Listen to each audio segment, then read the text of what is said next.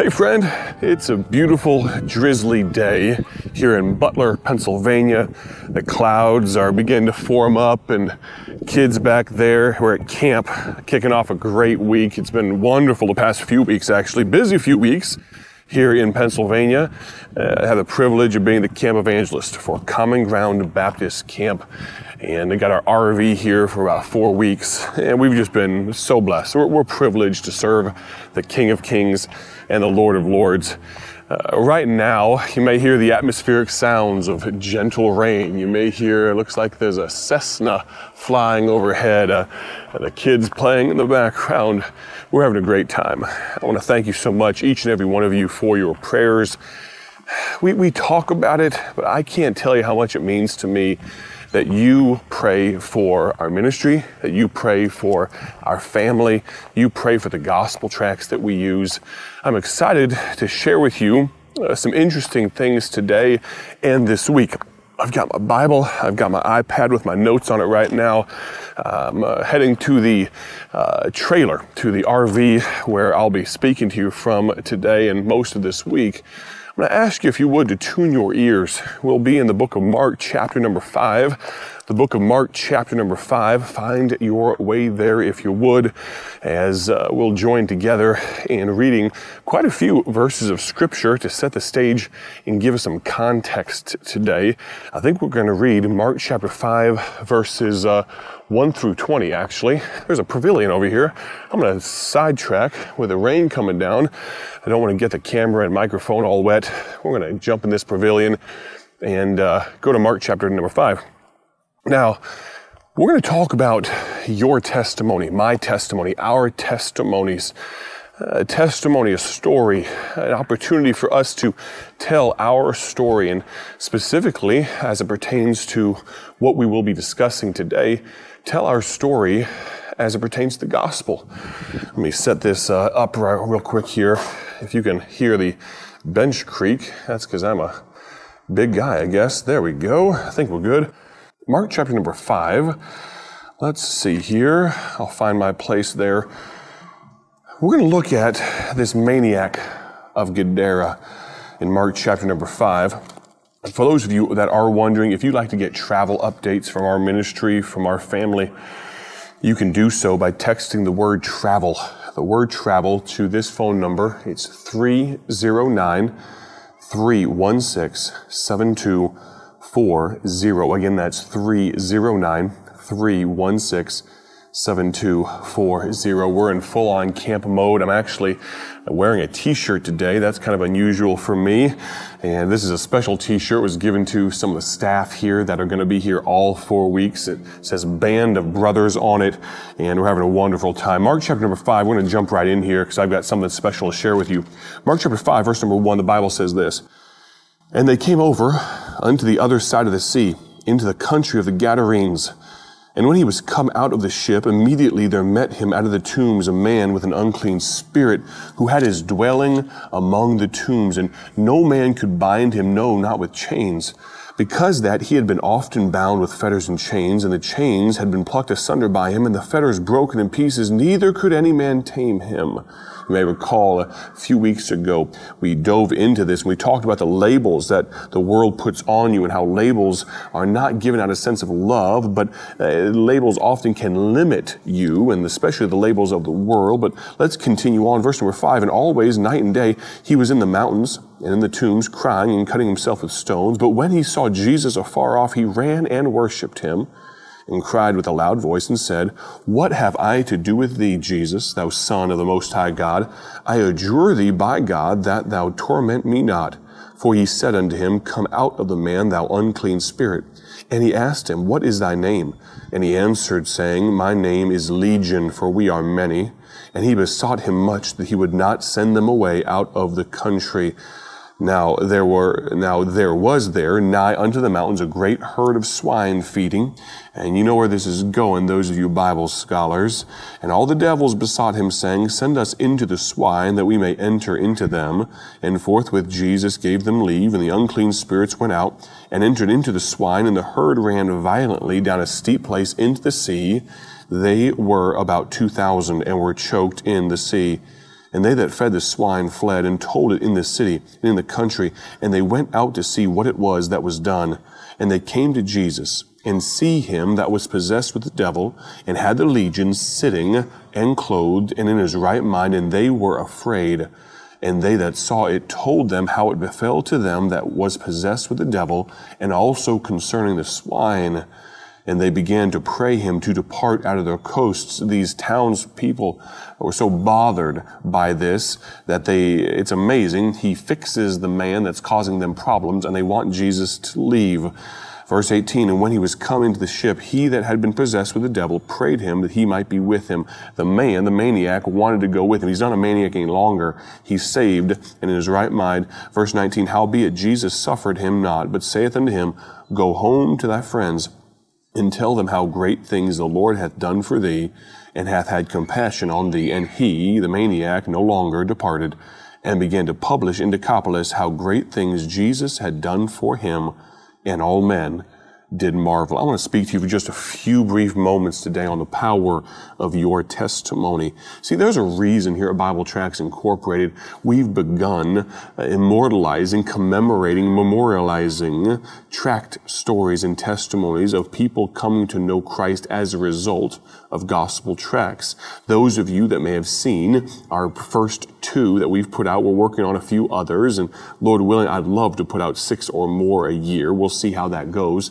But today, I know it's not visual for those of you that are on radio, but we're going to share with you Doug Anderson's tract story. Now, I'm not going to steal his thunder because he does a phenomenal job, and you can hear the tear in his eye. You can hear the catch in his voice. Right now, my throat's been just a little scratchy. Been dealing with a little cough and things like that the last little bit. But Doug Anderson, he doesn't have a catch in his voice. He doesn't have a frog in his voice because he's sick. When he's speaking to you in just a moment, it's because he's thinking back on the fact that he got saved because of a gospel tract that someone left from our ministry all the way back in 1978. This maniac, I keep calling him a maniac. He wasn't a maniac anymore. Jesus told him, go tell people what happened to you. And there is power in his testimony. Friend, there's power in your testimony. I want you to listen, just by way of proof, I want you to listen to Doug Anderson's testimony for just a few moments, and I'll come back and close us down in just a bit. My name is Doug Anderson, and I got saved by reading a tract.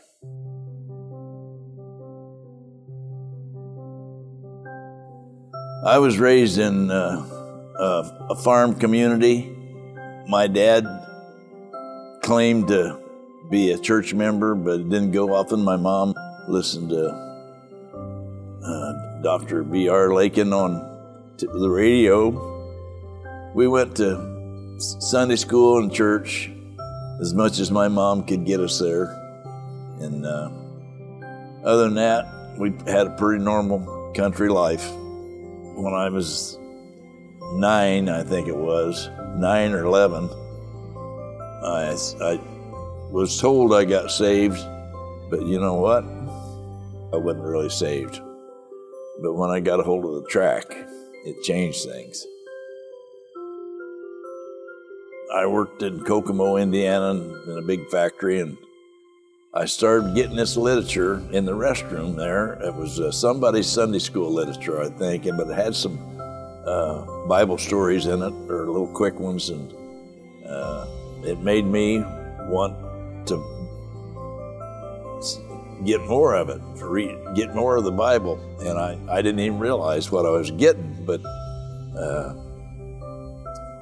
when I got ready to go for the restroom one day, in our department, there's an inspection table, and somebody had laid a tract on the inspection table, and I didn't know what it was, but, you know, I thought it was a gospel message of some kind, and so I just picked it up, took it, and when I come out of the restroom, I was a new man. So I can say, but I sent the tract to the Bible Tracts Incorporated, and I got a letter back from Paul Levine, and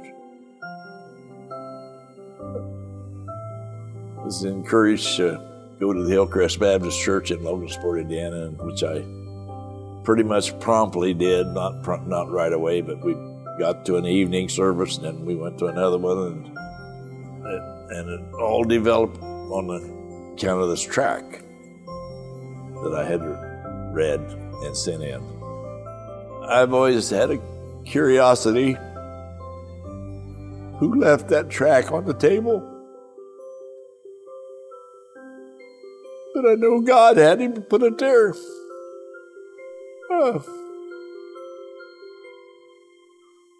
It was a message from heaven. Probably the best message I ever got.